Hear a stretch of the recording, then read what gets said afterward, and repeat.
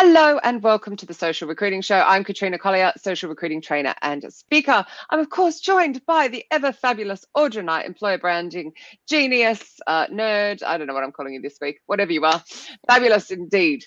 Today, we actually have Audra's colleague, Ashley Bush from Tenable on the show, talking recruitment, marketing, candidates, and all sorts. Welcome to the show. Thank you. Super excited to join Audra. Woohoo! Well, and you too, but no pressure. Yeah, I know. Well, considering you work together all the time, you think you'd be running a mile. Yeah, we do chat quite a lot during the day about, since we're both super employer brand nerds, we like to go back and forth about stuff. So you thought you'd share it with us. Yeah. For people that don't know your career, Ashley, will you start by kind of telling people how you got into our space? Because it's pretty unusual or niche these days.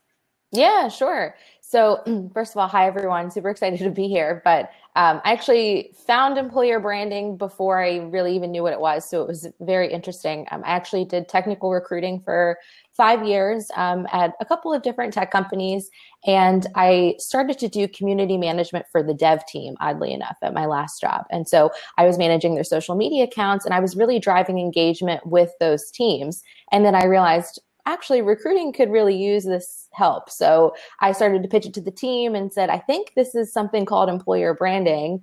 And I didn't realize that it was a thing. So it was pretty funny to, I'm like, oh, I coined this term, but obviously I did not. It was for many years. So I ended up kind of pitching that idea, but they weren't quite ready to do it yet. So then I ended up moving to Tenable. And the reason I ended up taking the opportunity with Tenable was because they had someone like Audra, and she was doing a fantastic job with really driving employer branding efforts. And so I came on as a recruiter, but I came with the idea in the back of my mind that I wanted to join Audra's team one day. So I was fortunate enough to have an opening, and I kind of slid in there and did some movement within Tenable after a couple months. So now I work with Audra and I manage our social media accounts as well as our events, email marketing. There's a bunch of stuff that we're a dynamic duo at Tenable. So is it all about the pink? You have to have like pink earrings and pink hair to work in the team? Yeah, I have to wear pink every day or I'm fired. Yeah, so to match Audra's hair. Comment from Michael. I don't know if it's Kraus or Crow, so I apologize if I mispronounce your name. Love your background. Everyone's loving your background. Oh, thank you. Home goods, everyone. So. Yeah. Oh, and Matt Darren complaining that you were stolen from him. That's right. She didn't miss a beat. Someone left and she said, Audra, let's have a quick chat. I'm in. But Matt's still pretty upset about it, but Just go straight to He's losing out to me. Yeah. But you've been now with it's been a good year since we've been working together, right? A year and a half. Yep. So how has it changed over those 12 months, being that it's still the new? Yeah. So I don't know. I feel like it's still been, a huge change moving into this role, but also, with the work that we're doing within employer branding and recruitment marketing, having two people was really awesome. I don't know how Audra was doing it without the help, but I think we've really been able to focus on targeted content, which was really exciting. And I know the topic today is treating candidates like customers, but really getting into, how can we improve the candidate experience and what does the employer branding team do to reflect that? So I think there's kind of this battle of, is it the recruiter's job? Is it the employer brand's job? Is it the hiring managers? But it's really all of us kind of working together. So yeah, right. That's been a huge change even in the last couple months. Yeah, and actually this summer we've been fortunate enough to have 2 interns, which has been awesome. We have one girl, Caroline, who helps us with events, but also social media, graphic design. She does all sorts of cool content stuff. And a video one, Gabe, which has been great too. So that's been huge. I highly recommend looking at some interns for those. And they have for some really great fresh ideas, which is good too for us. So what's you been doing that's fresh ideas with, like, say, the video, for example? Well, what's cool is that they don't have a recruitment background. And we made a point of that you didn't need it for what we're doing. Because I think for myself, I prefer someone with a marketing background because I know the recruitment side. So I can teach them that and they can bring in some new marketing ideas for me. That's been really good. It's getting their different perspective. Yeah. And actually, too, we both come from recruitment. So it's good to have different, people from marketing sides. It's been really great. How have you found that changeover then, Ashley? Because I find when I'm talking to recruiters, a lot of them don't understand brand or like personal brand or employer brand or how have you found like picking up all of that, the terminology and the different ways of working? So I think Audra and I kind of had this agreement that we both have marketing minds. So that was an advantage. I studied comm and PR in college, and I really liked the idea of it, but I didn't really want to, be like a PR specialist at a firm or anything like that. So I ended up taking a recruiting role, but when I got into it, I think it was just a matter of how you think about it. It's really making the recruiters' lives easier by bringing them the right talent and engaging with them. So it was really just the way that you think about it. And I think that's how it was easy to move into it, because it's like, okay, forget the lingo for a second. What are we trying to do here? And it's like, okay, we're trying to bring in talent. Forget the, the marketing or recruitment marketing or drip email campaigns. Like we're reaching out to candidates and we want them to engage and apply. So it was kind of going back to basics. And then I think as you start to network with other people in the industry, you start to get the lingo, but that wasn't really a primary concern, at least for me. It was really, okay, what are we trying to do here? And then going from that. Yeah. I think we've had to learn the lingo too on the marketing side from other resources, because we did come from the recruitment side. HubSpot, I'd say, is a great learning. Yeah.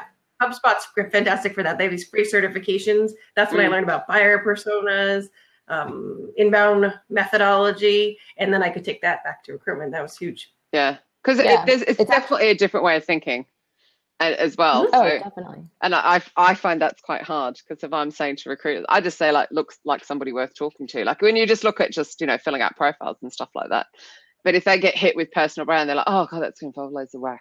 Oh, so that's where you guys can obviously help if a company's lucky enough to have employer branding as well. Yeah, we've been working a lot with our hiring managers. Ashley's been doing workshops, LinkedIn optimization for the hiring managers, because it's even better than the recruiters if you can get them having a great brand and reaching out to candidates. If they're going to have a higher email rate or phone call, whatever. But so that's one thing actually we're working at. So it's perfect because she's at headquarters, so she can actually do workshops in person, which has been great. So tell us more about what you're doing with the hiring managers, Ashley. Spill the beans. Share the trade secrets so we can all copy. So, I mean, we're always preaching that everyone's a recruiter, and it's not just the recruiter's job. And part of the brand is making sure that we're, consistent across the board and everyone's getting the same candidate experience. And so part of that is just making sure that there's kind of two parts to it. One, the hiring managers have an inviting LinkedIn profile. On the flip side of what I do, another part is I will teach students how to find the appropriate contacts at companies that they're interested in working for on LinkedIn. Yeah. And so I encourage them to look for hiring managers' profiles. So then I have to go back to the hiring managers and say, you need to do something with your profile. So it's more of like, some of it's the basic stuff, like making sure they have a picture, because a lot of them, they don't want to have their picture, especially in the security space. They really try to push back on it. But so it's really just education on how to optimize your LinkedIn profile, how to market yourself, but also market Tenable as a company. So it's very tricky, because we have to make sure that, one, we're not asking them to just be brand advocates for Tenable, where we're forcing it on them. But at the same time, we want them to feel like they're marketing themselves. But also, we don't want them to market themselves too much and then get poached. So, but that's kind of a risk that you have to take. They're getting approached all the time anyway, to be fair. Right. So that's a little risky. It's funny, the photograph thing, because I was just trying to get someone's photo for Disrupt HR. And I'm going, I can't see your photo. This latest thing with LinkedIn that automatically sets it to only your first level see it. And she went in, but it's set right. Yeah. So you have to actually make sure that they go in and change it in the settings that everyone can see it. Really? So, it's in the settings. Yeah. Actually, I don't think the screenshot's still on my desktop, and I'm so not opening my settings to show you that. Wow. Oh, it is actually. Or is it? But I feel like I see photos of people that are second connections. Yeah, no, but they might have it set that way. Yeah, so if you go into your settings under site preferences and showing profile photos, and make sure it's set to all LinkedIn members. Because if it's set to your network, it's like, I'm pretty sure all our recruiters have that too, and hiring managers. Yeah, I didn't realize that. I was under the assumption that they just didn't want to share their picture, or they didn't have one. That possible. That's definitely possible. Yeah, that's still possible. So that's interesting. So Carrie Collier, hi Vanessa, by the way. I keep going back first. Mine is only first contacts. So apparently the LinkedIn InMail, much as I hope you guys aren't actually using that, success rate is way higher if you have a photo that they can see. And I don't like to connecting to people I don't see the photo. We're in a human business, so Absolutely. I've always I can see your photo now, Carrie, just so you know. I'm stalking you. It's such a lovely photo. I don't know Carrie, so we just talked about the surname. It's all about the surname. Well, one of our recruiters used the great example, LinkedIn is a networking platform. And so you connecting with somebody without a picture is like you going to a networking event with a bag over your head and just saying, hey, I'm Ashley. It just doesn't make any sense. You would never do that. So the point is to network and put a face to the name. Yeah. And I also use the same one across everything except Facebook, so that you can do like an image search and find my other social networks as well. Because good point. Yeah. So when it comes into, I appreciate this isn't quite the topic of the show, but I'm like fascinated. So obviously you get them to build out their profiles, but do you ask them to share specific stuff? I mean, obviously you had your intern doing some videos, but how do you encourage them to share stuff other than want a job? So the convenient thing is we have a content library that Audra and I have really built out, and our intern Caroline has done a fantastic job, revamping it for us. But we have just you can see it, it's external, but it's really for internal use. And it's just a library of all of our content. So I will go through training with LinkedIn and explain that you can add media and embed media into your experience within Tenable. And so I always encourage them, and during the workshops, I'll ask them to pull it up and just add one while we're there so that they feel obligated and they'll do it anyway. Peer pressure. Yeah. Hey, on that note, really random thing that I've noticed. Sorry, I'm doing all this research on this at the moment. Make sure, even though you have to expand it out to see it in the summary, on the phone, which is where most candidates look at our profiles, they see the rich media in the summary straight away and don't see anything in the experience unless they know to roll to it. So I'd make sure they put it in both. Yep. That's a good point. Yeah. But a lot of people don't even know that you can even put like videos in rich media. It's amazing. So just letting people. That's quite interesting. But the library trick is another thing is people don't know like what to tweet or what to post, or they don't have time, and they can 100% mix it up if they want to. Fantastic. But just if they're like, oh, I'm in a rush, I just want to post this, they can can rely on that. It's good. Okay, so incoming comment from Tris. Of course, challenging. We love you, Tris, really. So this candidate experience stuff, is it new for Tenable? Your guys' reviews online for interviews are not awesome. So shall we tackle that one? What's it? And so Tris has written here, so this candidate experience stuff that we're going to talk about, obviously, is it new for Tenable? Your reviews online for interviews are not awesome. Ooh. Well, so fair point. So Tris, part of it, to be nice. So, Friday, 3:15. Well, I'll take the tough question. I like a challenge. So, I mean, you're the guest. Okay. Well, fair enough. So you have to take the poor interviews with a grain of salt. I'm not saying that, you have to take them into consideration. Some people, unfortunately, do have a bad experience. But, if you're looking at Glassdoor, it's like Yelp. Most of the time, it's not going to be the people that had a fantastic interview experience. They don't care. They're happy. They don't care. But the people who are upset are going to post about it. So fair enough. But on the flip side, in our defense, we've actually done a lot of surveys internally and reached out to candidates that we've interviewed in the past, some that were hires and some that got to an interview stage and weren't selected. But oddly enough, those surveys came back that were super positive. So the survey portion was actually pretty new. So we actually launched that a couple of months ago. But from those, surprisingly, from the recruiter's perspective and like the way that the recruiters communicated the interview process, all the way up to the offer stage, we had fantastic feedback. So, I mean, you kind of take it either way, but and we did learn from the things that we need to work on. That's the whole point. Yeah. So do you feed that back? Because obviously it's all well and good you going, yeah, we know, but you could well be putting people off from coming in to the company, because this is the funny thing. I see this on LinkedIn a lot. Actually there was one during the week which was hilarious, because the recruiters are like, oh, boo-hoo, it's so unfair that they can write reviews about us. And there's me going, but you take them seriously when you're looking at your holidays and you're making a purchase. So do you kind of go back and say, hey, actually we are working on this, or what do you do with them? So that's a work in progress. It's a work in progress for everybody, so don't worry. I'm just curious.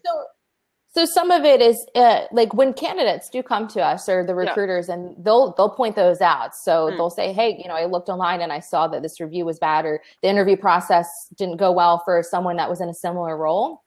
But we're pretty transparent, you know, when it comes to say, hey, yes, we did realize that, you know, our interview process was not exactly the best for said role, but we're working on it. And so we try to give some transparency there, but you know, it's always something for improvement. But we do take it back to the recruiters, the hiring managers, and we do see what we can do. And you know, what of it is just a disgruntled candidate who didn't listen when the recruiter gave the expectations, but also did we not follow up? Did we not meet the expectations that we laid out? So I think we're pretty transparent in that. Audra can correct me if I'm wrong, but we're still working on it. Yeah, but I agree. We have to look at each case as it comes, because there was actually one just a week or two ago where the person said that we didn't show up for the interview, and it turned out that they were 15 minutes late and the hiring manager didn't stick around. And then that person actually came back and tried to get another interview with us after leaving a nasty review. And that's not always the case, but the point is each one just got to look at what happened. I do think from a community perspective, people work that out. You know, it's like when shopping, isn't it? You see a 1-star because the packaging was damaged and you're like, really? The product's fine, like, come on. So I think, but it's if you've got this consistency all the way through the reviews, but that's where I think they're amazing, because we didn't have that outlet in the past. I think candidate experience is actually fairly new for every company. I think this is like the first year. There was talk about it last year, but this is the first year people are really taking it seriously. And there's the Candy Awards, and I think we're all just realizing how important it is and jumping in to see what we can do to make sure. And not just our recruiters, but let's not forget our apply process. Like so many people are looking at that and saying, oh my God, there's 54 different clicks to apply, or there's so much more. And then there's the content, the experience from the content. There's so much more than just the recruiters, you know, if they get back to someone or not. That's important, of course, but there's a lot more to it. But you also, I mean, I raised this on last week's show, but I don't know if I actually heard this. So if you actually advertise on LinkedIn itself, rather than I think your jobs are scraped into LinkedIn, aren't they? So when people apply, they go to the ATS. But if someone actually puts their job on LinkedIn, as soon as you review that application, the candidate gets a notification.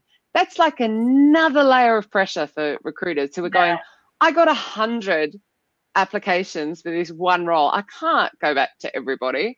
Like I could try, but you know, and it's like, God almighty. It's like just transparency to a point. It shouldn't be that far, in my opinion. Right. Nobody likes an email from the ATS that's sent to the other 99 people that says you didn't make it. But what's the solution? Because it's too many people to reach out. They have to. They're now like, if you advertise LinkedIn, you better go back to everyone. So if they interview, but if they don't even. And also, unless the job seeker is actually paying for the LinkedIn for a premium, they can't see how many people applied. So in their head, they're like, well, why didn't I get a response? You know, 5 people applied. Oh, joy. I still see the benefit of being in a transparent world. It's very different when I started my career, but it makes sense. It does make it tough, because it's, you know, you get the candidates that are like, it's almost like they're used to companies that are much smaller. They're not interviewing as many candidates. You know, maybe Tenable 5-6 years ago didn't get nearly as many applications as we do now. Now we're over 15,000 plus in a year, and so I actually will tell candidates that when they're like, you know, the recruiter took a long time to get back to me, if I meet them at a career fair or something. And I'm like, listen, you don't know this, but we get 15,000 applications, and we do try to go through almost all of them one by one to make sure that we're giving everyone the same experience. So it does sometimes take us a longer bit to get back to you. And sometimes we just don't have the bandwidth to be able to give you a phone call and say, hey, you weren't selected just because you sent in an application. So it's pretty tough to explain that to a candidate. And that goes back to the experience. You don't want to make them sound or feel unimportant, or like, oh, well, you know, you applied, but you didn't make it to an interview, so we don't care about you. And that's not the case. But it's so tricky to make sure you're kind of balancing on those two pillars, really. I think that's actually really our job is actually to make sure in some ways that we get less applications, but the right ones. And that's the tricky part, because sometimes you want to say, like, look, the applications increased, but what if they're all stinky? That's worse for the recruiters. So we're trying to like make sure we get the right applications, and that's all about content.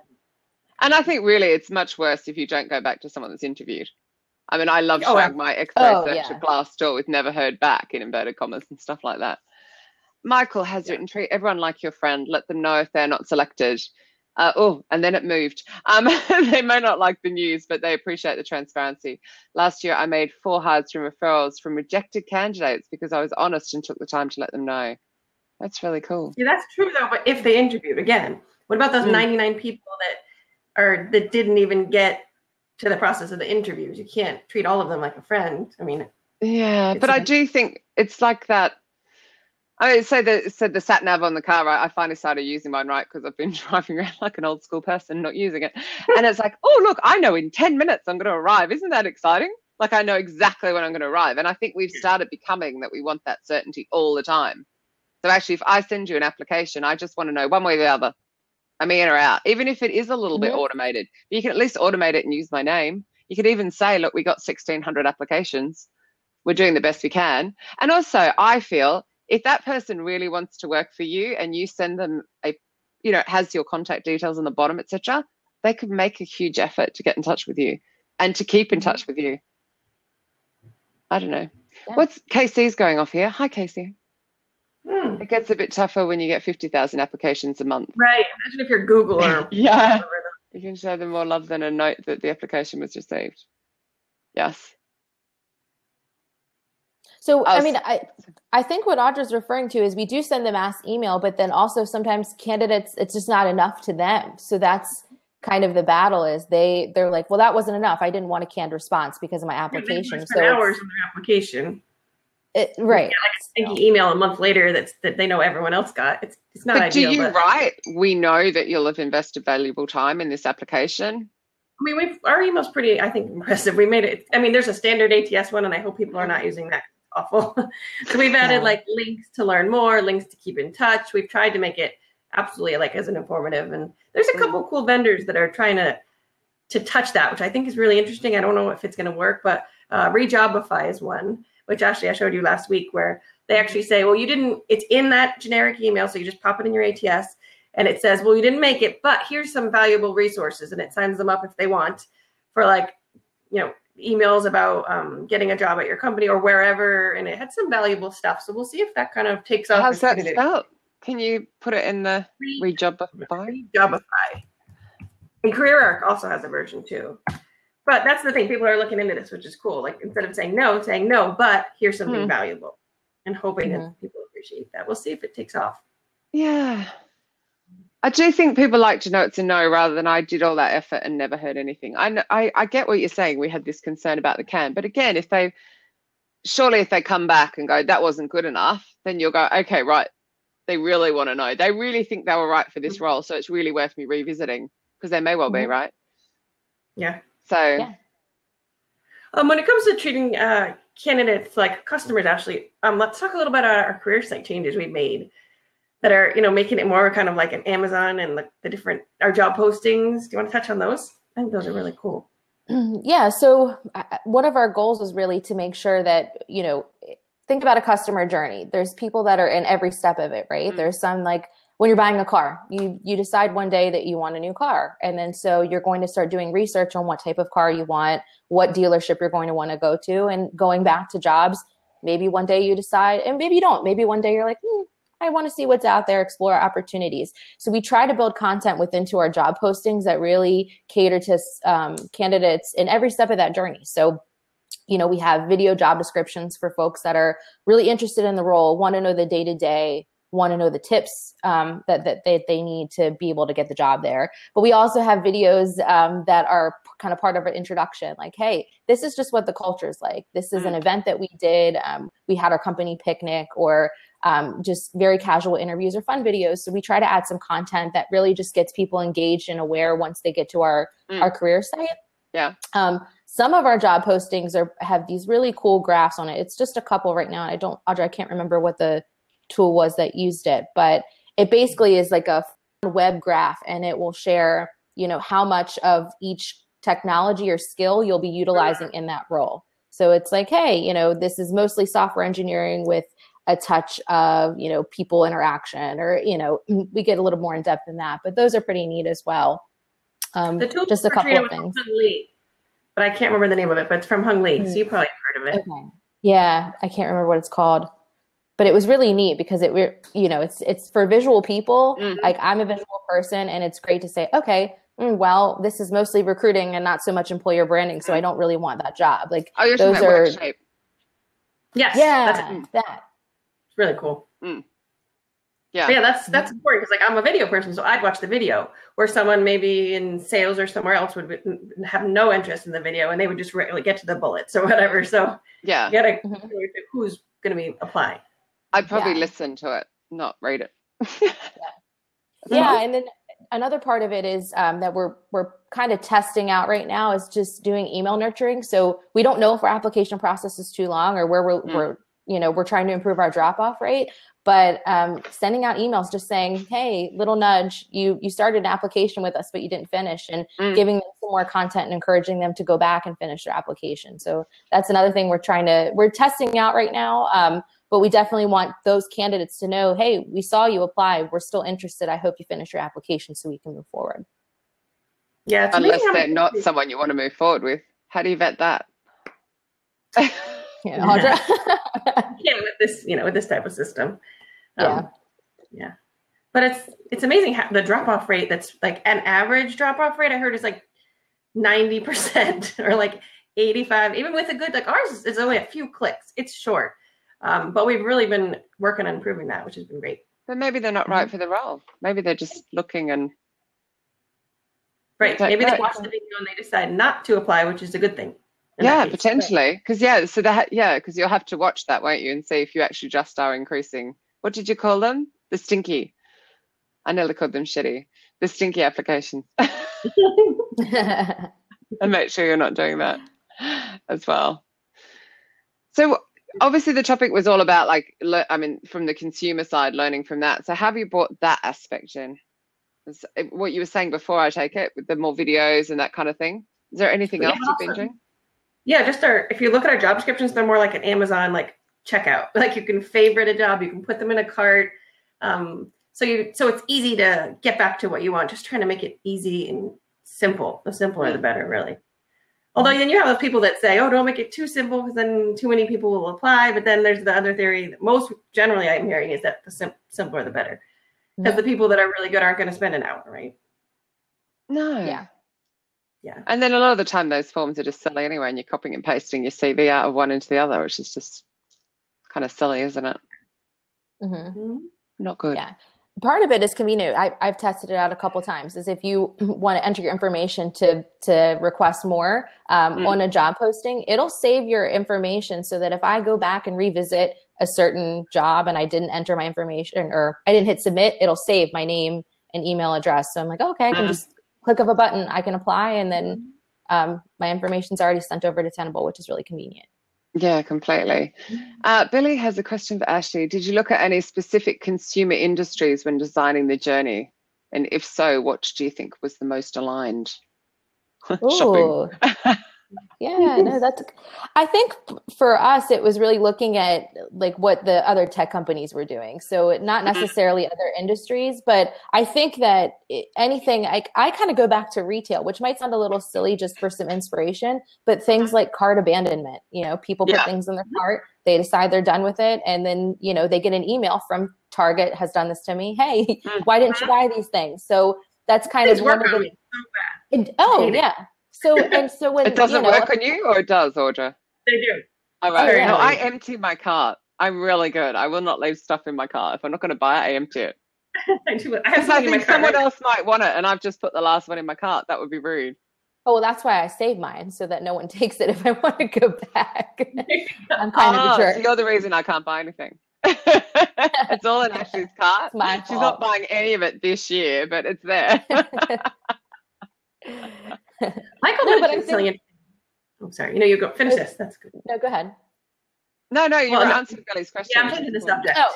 I mean, so I think I always go back to, again, retail. It's just those experiences, or, you talk about customer service and you're talking to a candidate and they're asking you what the process is going to be like. It's the same thing as going into a store and you're you're interacting with a customer and you're expecting it to go a certain way and it doesn't, you get upset. It's just a matter of simplifying what, interactions you have on a daily basis and taking that back to recruiting. And I think that's the way that it's really easy to get the recruiters involved. You just have to simplify it a little bit and just not so much think about, well, let's look at what our competitors are doing to treat their candidates better. It's okay. Think about you walking down the street and stopping into an ice cream shop. If you're standing there waiting to take an order or waiting for them to take your order and they ignore you, you're going to get pissed off and you might leave and go complain to your friends and they'll be like, wow, well, I don't want to go there. So same thing with applying and having a bad experience. Yeah. I've had that and I've gone to people and been like, I had a bad experience when I applied or interviewed. And so they've actually been like, oh, I don't want to deal with that. And they avoid it. So I went to a restaurant in London last night. So my friend who earns bucket loads of cash takes me to this very expensive restaurant. And it was like eye-watering expensive. And oh my God, could we get a drink? Like the length of time it took. I will not go back on that basis alone because I would like my drinks to arrive before my meal arrives. And will I write a review? Maybe not. I'll probably tell a lot of people. It does not matter.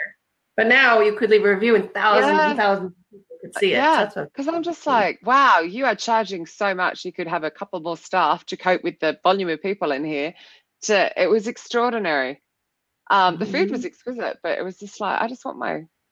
So it's simple things, and I will vote with my feet. So actually, you'd love me so I just had a really, really bad experience purchasing some white goods. So I've just had to buy a whole load of new white goods for my new kitchen. And I tweeted the company to say, I'm really glad I was in a position to buy these for the same price, but not from you because your service is so bad. And we're talking like a couple of £1,000 worth of stuff that made me feel so good doing that.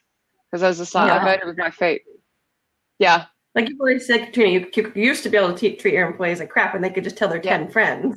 Yeah. Now they can tell 100,000. It's really Absolutely. Absolutely. But it's so important though, because you think about any other experience you have, like you just talked about the restaurant and you said the food was exquisite, but the service was so bad. And for the price, it wasn't worth, you probably wouldn't return. So someone could come here and have a poor candidate experience and an employee could say, but it's a great place to work. And it's like, yeah, but from the bat, I wasn't treated very well, so I'm not really interested in working there. It's first impressions matter. So, going back to that ice cream, imagine if you went to an ice cream shop and they made you create an account to then buy ice cream. Yeah, gotcha. You think about job applying, or used to be you would have to put in your social security.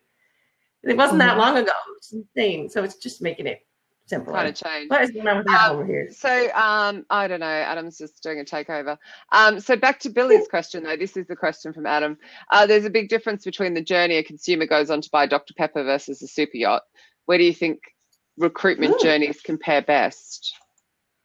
So I'd say let's say a retail job versus maybe a job where you need, director or senior director. Yeah, they're going to want a different. But it's more like a big purchase, isn't it? It's more like a car or a house or a big holiday because it's life changing. If we get it wrong, they mightn't be able to pay their bills and end up out on the street and all that kind of stuff. If they were to change jobs, we do play with people's lives, don't we? That's what we do. Yeah, and it's a big decision. So I think I've done a presentation similar where I say, hey, it's like buying a house. It's a big decision. There's other people's lives that are involved, not just the candidates. Often they have families. So you have to think about it that way. But still, or buying a car. You go to 2 different dealerships for the same car. You go to 2 different companies for the same job. One treats you better, gives you a better experience. Who's going to get your business? Who's going to get your sales? Yeah. It might even affect, sometimes even price. You might still go to the place with a better experience if it's just a little bit more, I find. Because you feel like you can work with them in the future. Yep. Yeah, absolutely. Great question from Billy. Big problem with online reviews and feedback, though, is the negative ones are still spoken about more than the positive. That's because the natural nature of human beings, isn't it? However, how can you encourage more candidates to talk about their good experiences? We've done a bit of that, actually. Yeah, we've done some email marketing, internally. So maybe you shouldn't call it email marketing, but we'll reach out to some colleagues back before you were marketing. That's what you used to call it. Yes. But we actually, the last time we did it, we used Clinch. So it worked really well because we got some great data on who opened it, who clicked on it. So we did, we sent a link to Glassdoor and we just said, hey, you've been here for a couple months. We want to hear some feedback. How has it been so far? Has your experience been?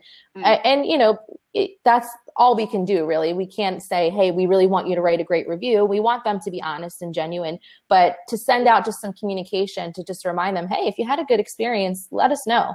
I mean, we want to be able to know what we're doing well, what we need to improve upon. But the good thing about sending it, through Clinch was we were able to see, okay, well, half of the people clicked it, so hopefully they wrote a review, but we could obviously see them coming in, which was great. But I think sometimes just giving them a little nudge, the way that we communicated is like, hey, we're going to do something with this. It's not just, we want you to make us look nice and, the vanity piece. It's more, hey, we really want that feedback so that we can improve or know what we're doing well to show the team, like, we're doing a good job or we're not. Which is vital. And I do know a client who did do a mass email to their company, and obviously that didn't work very well. So you're obviously being quite targeted with who. So people who are sort of 6 months in. Is that right? Another good time I had was actually just very old school. I was at an event. There was a really cool company event. It's an internal hackathon, and all our R&D people were there, and they were having a blast. I saw them like working together, enjoying it, and I just stood up in front of all of them at the end and just told them, explained what Glassdoor was, because some of them didn't even know, and just said, leave an honest review. But I mean, hey, what a great time to ask for it when they've just had an awesome, company experience. But it's not. It was completely legitimate. They were happy to be at the company, having a great week. Why not tell people that they liked it? Yeah, why not? That's fun. We got like 10 5-star reviews out of that, which was fantastic. Well, But people just don't think about leaving a review. It's just you're busy with your day-to-day. You're not thinking about Glassdoor, especially if you don't work in recruitment. So it's just letting them know that that's out there and that they can have their say. Yeah. Going back to, I see Michael mentioned that he asks new hires for Glassdoor reviews after the first week. We actually used to do that, during their first week with onboarding and everything. But we found, at least for us, it just wasn't working very well because they were just flooded with information. They had to register for different accounts and logins that they needed internally. So the last thing they, had time to do is go to Glassdoor, so that's kind of where we went with the reaching out to new hires after a couple months and just saying, hey, how's it going? Yeah. Also, at that point, I think we were only asking for a review on our interview process, which was great, but that doesn't affect your score. So that's why, which is still useful. But that's why it's better if you can get someone that's actually been with the company a while and can leave a legitimate review. Yeah. I think it takes some effort to balance it out. Yeah. You definitely don't want to do a mass email and just be like, make us look good. Because then the opposite. They'll go up there and say the general things. Yeah. My client wasn't my client when they did that, so they learned the hard way. Because I'm like, no, you never do that. Oh my God. But also I always feel it's important to go to those people who have been around a long time, who are very loyal, who refer people in, that kind of thing. Could you possibly, we would love to hear what your thoughts are, but you do refer people in. So you obviously think it's a good company. That's a good point. We should tie in our people that do the most referrals and speak to them. Yeah, and just say, look, you understand the importance of these, and we're just trying to balance it out. But you sure as hell don't want them all coming in on the same day and things like that. So I don't like the idea of gaming the system, but at the same time, if it's so out of balance what the truth is, and people you'll see they'll put the little mark saying, it's actually influenced their decision, that they found it helpful. Oh, yeah. That sort of thing. And we should say there's way more than Glassdoor as well, shouldn't we? Right. What was the one I sent you the other day? I can't remember what Comparably is actually getting even more popular now as well. We'll see if Hulu makes it over in the States. They're trying. I don't know if it'll. Well, they're huge in Europe. So yeah. And then of course with Google for Jobs, of course, it's even more. So when you click in, if it's advertised on Glassdoor, it will show as well. And they scrape. So it'd be really interesting to see if we keep getting more of these review sites or they start just collaborating into just a few. I don't know what's going to happen. I don't know. There's a lot of them around. Yeah. Indeed, of course. I don't know if Tris is still here, but Barry Godboss. Yeah. Is Tris gone or is he still here? Oh, he's gone. So Indeed have them as well. So I don't think you can do much. So or there's just social media, like you said on Twitter. People could just go on Twitter and say they're. I really loved sending that tweet. They were straight back. Yeah. They weren't at the time when I really needed them, when they were being so-and-so's earlier in the year, but no. Oh, that was straight. Is there anything we can do? I'm like, nope. But Too doesn't late. it take something like 18 or something? It's some incredible number of positive experiences before it'll undo the really bad one. Ooh. I thought you were just talking about like touch points, like before you're actually going to apply. They say there's 12 to 18. No, ways you need to see. from a bad experience, bad customer service experience. It's a really high number before you'll go back to compensate it out. I also see, but I think if you handle it right, you can actually get someone that's more loyal. I've seen times where, a company makes a mistake, but they overcompensate and really make up for it. And then I think you can actually win in the end if you handle it right. Yeah, they failed. Yeah, they know. Oh, it's so good fun. Definitely. I think some people forget that it's not.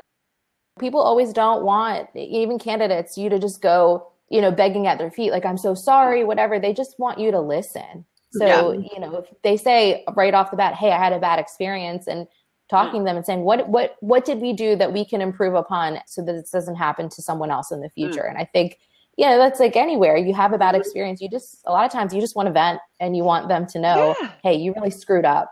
Like, fix it for someone else. If I was in your shoes, I'd feel like that too, like that little empathy piece. That's all, all anyone wants. So Audra had to live through the courts the other day. Last night, I actually so did most of my Facebook friends. And, I ring up this company. I needed a refund because they can't supply it because someone's on holiday.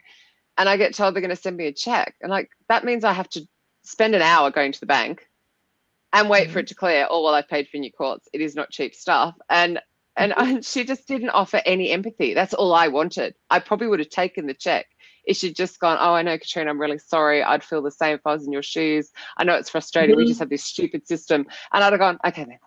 But she didn't. She was just rude. Straight back rude. Admittedly, I did say what year is it, 1984. But, I'm the customer, and I just got shocked at the fact they can't just transfer my money back when I just transferred the money in. So, yeah, it's all good fun. They did sort it out, and they have made a loyal customer, Audra. So there's hope. Yeah, you can totally come around from a bad experience. Yeah. But it's hard. So what's the, obviously I know you're looking to come to London next year, but what's the plan, like, as far as how you see your role developing and changing over the next, say, 6 to 12 months? Ooh. So this is actually wonderful timing. Audra and I have really been talking about that because we've gotten to this stage where we really do have to have a focus on someone that's really targeting, our employer branding and recruitment marketing efforts. And part of that is obviously candidate experience. And there's so much that goes into it. And, there's an education piece. It's educating the recruiters, the hiring managers. There's training them. There's we haven't even talked about the candidate experience from the hiring managers. If they ghost people, and there's so much there too. Oh, they do awesome right. So stuff. Training them. Right? And feedback that they give. Sometimes their feedback is just you save that for when you go home and you talk to your spouse or whatever. But it's just there's so many things that are focused that we really want to get into, and it's just really more like getting into the details of, hey, what are we going to do to improve candidate experience? What can I do specifically? But right now we've been so across the board with our job duties because there's only 2 of us. But I think we're at the point where we've grown so much that it's like, okay, we have a lot more applicants. We're really trying to attract top talent here. We, like Audra said, we're trying to make sure that we don't necessarily get more applicants, but they're more quality applicants. So it's more about the strategy behind that. And we definitely are hopefully going to be focusing on that a little bit more in the future. But right now it's kind of hard when there's just 2 of us. And I shouldn't say that or complain because I know there's people probably listening that are a team of 1 and they do all of it. They're probably like giving me the bird behind this camera right now, but props to them though, because it's a very hard job to focus on all of these efforts and still making sure that you're touching on all of them effectively. So yeah, so many pieces. But our company has been growing very fast, so hopefully our team will continue. Our company's been really growing very fast every year, so hopefully our team will continue to grow. Because it was just me. Now I have Ashley and we have 2 interns, so hopefully we'll keep growing. I think there's so much more we can do, like you said, Ashley.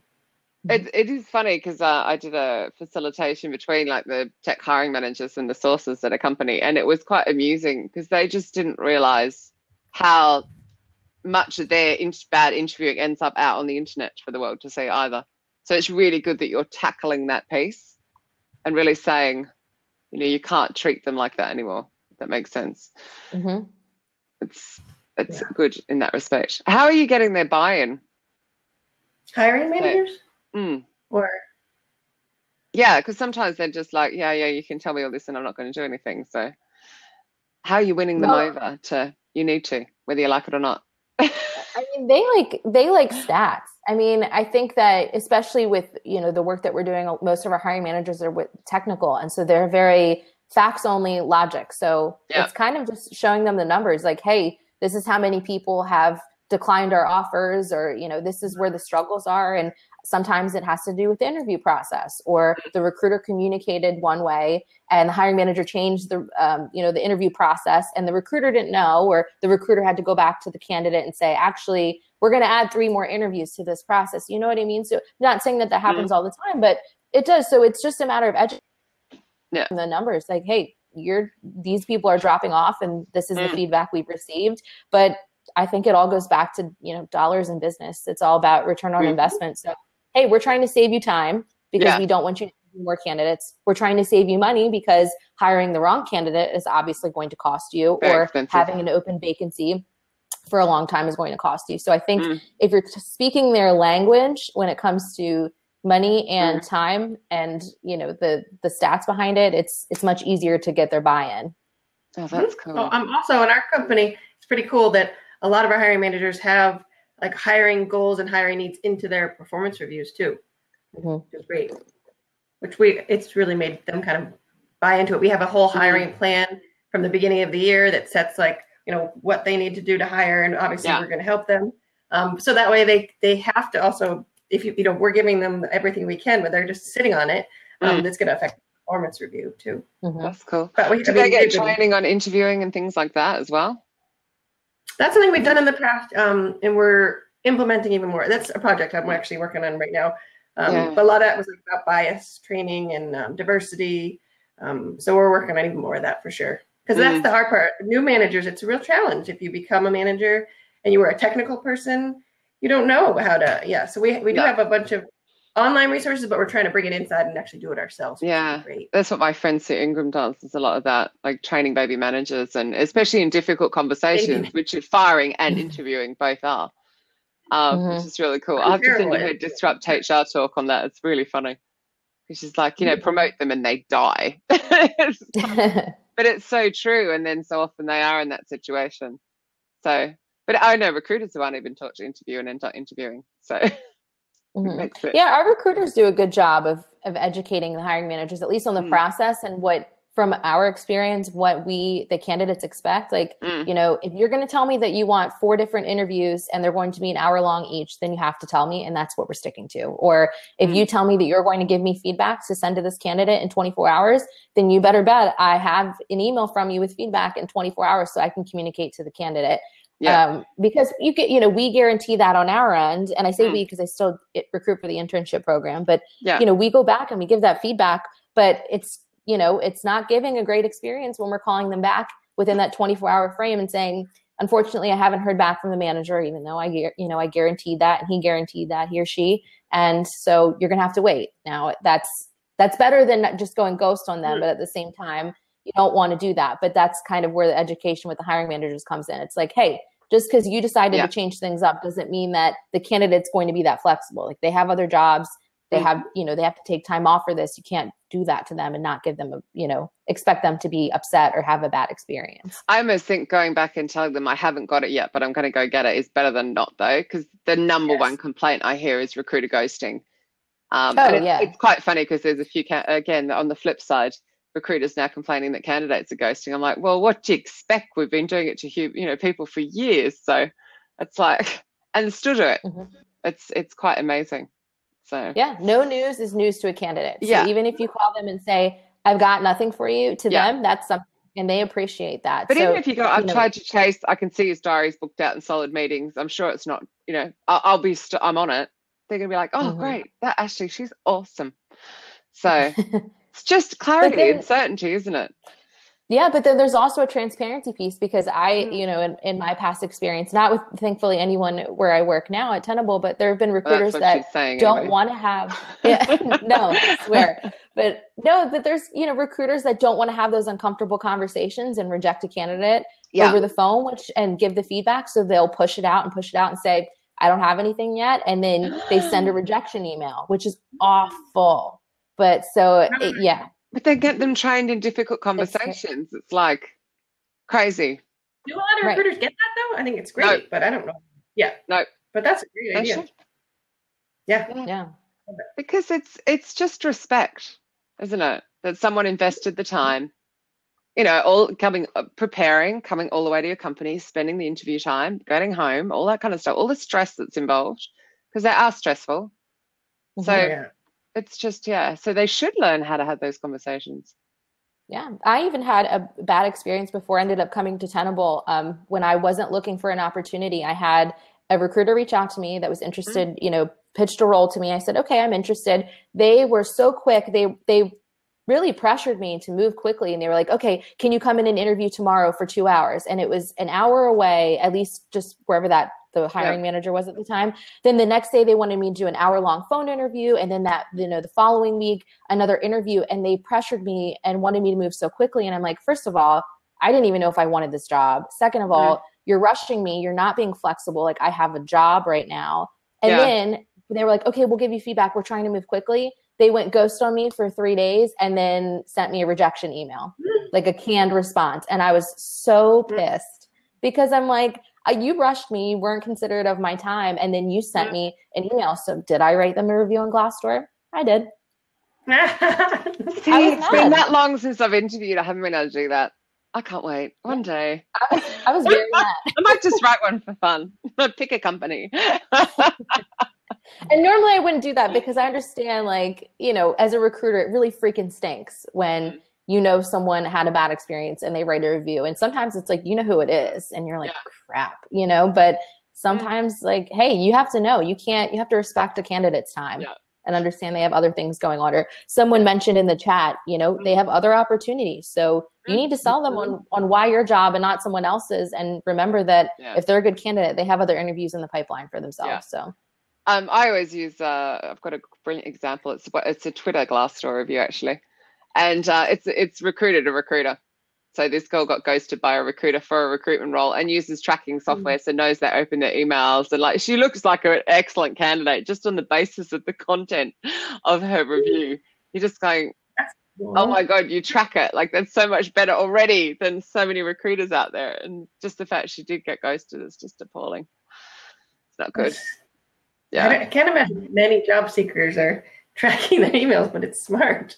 But I still think there's a bit of fear amongst job seekers. Like, I'd be inclined to stand up. You know, if you rejected me, I'd be straight on the phone saying, why? Tell me more. I really do feel I'm a great fit for this role. And I'd try a second attempt to sell myself.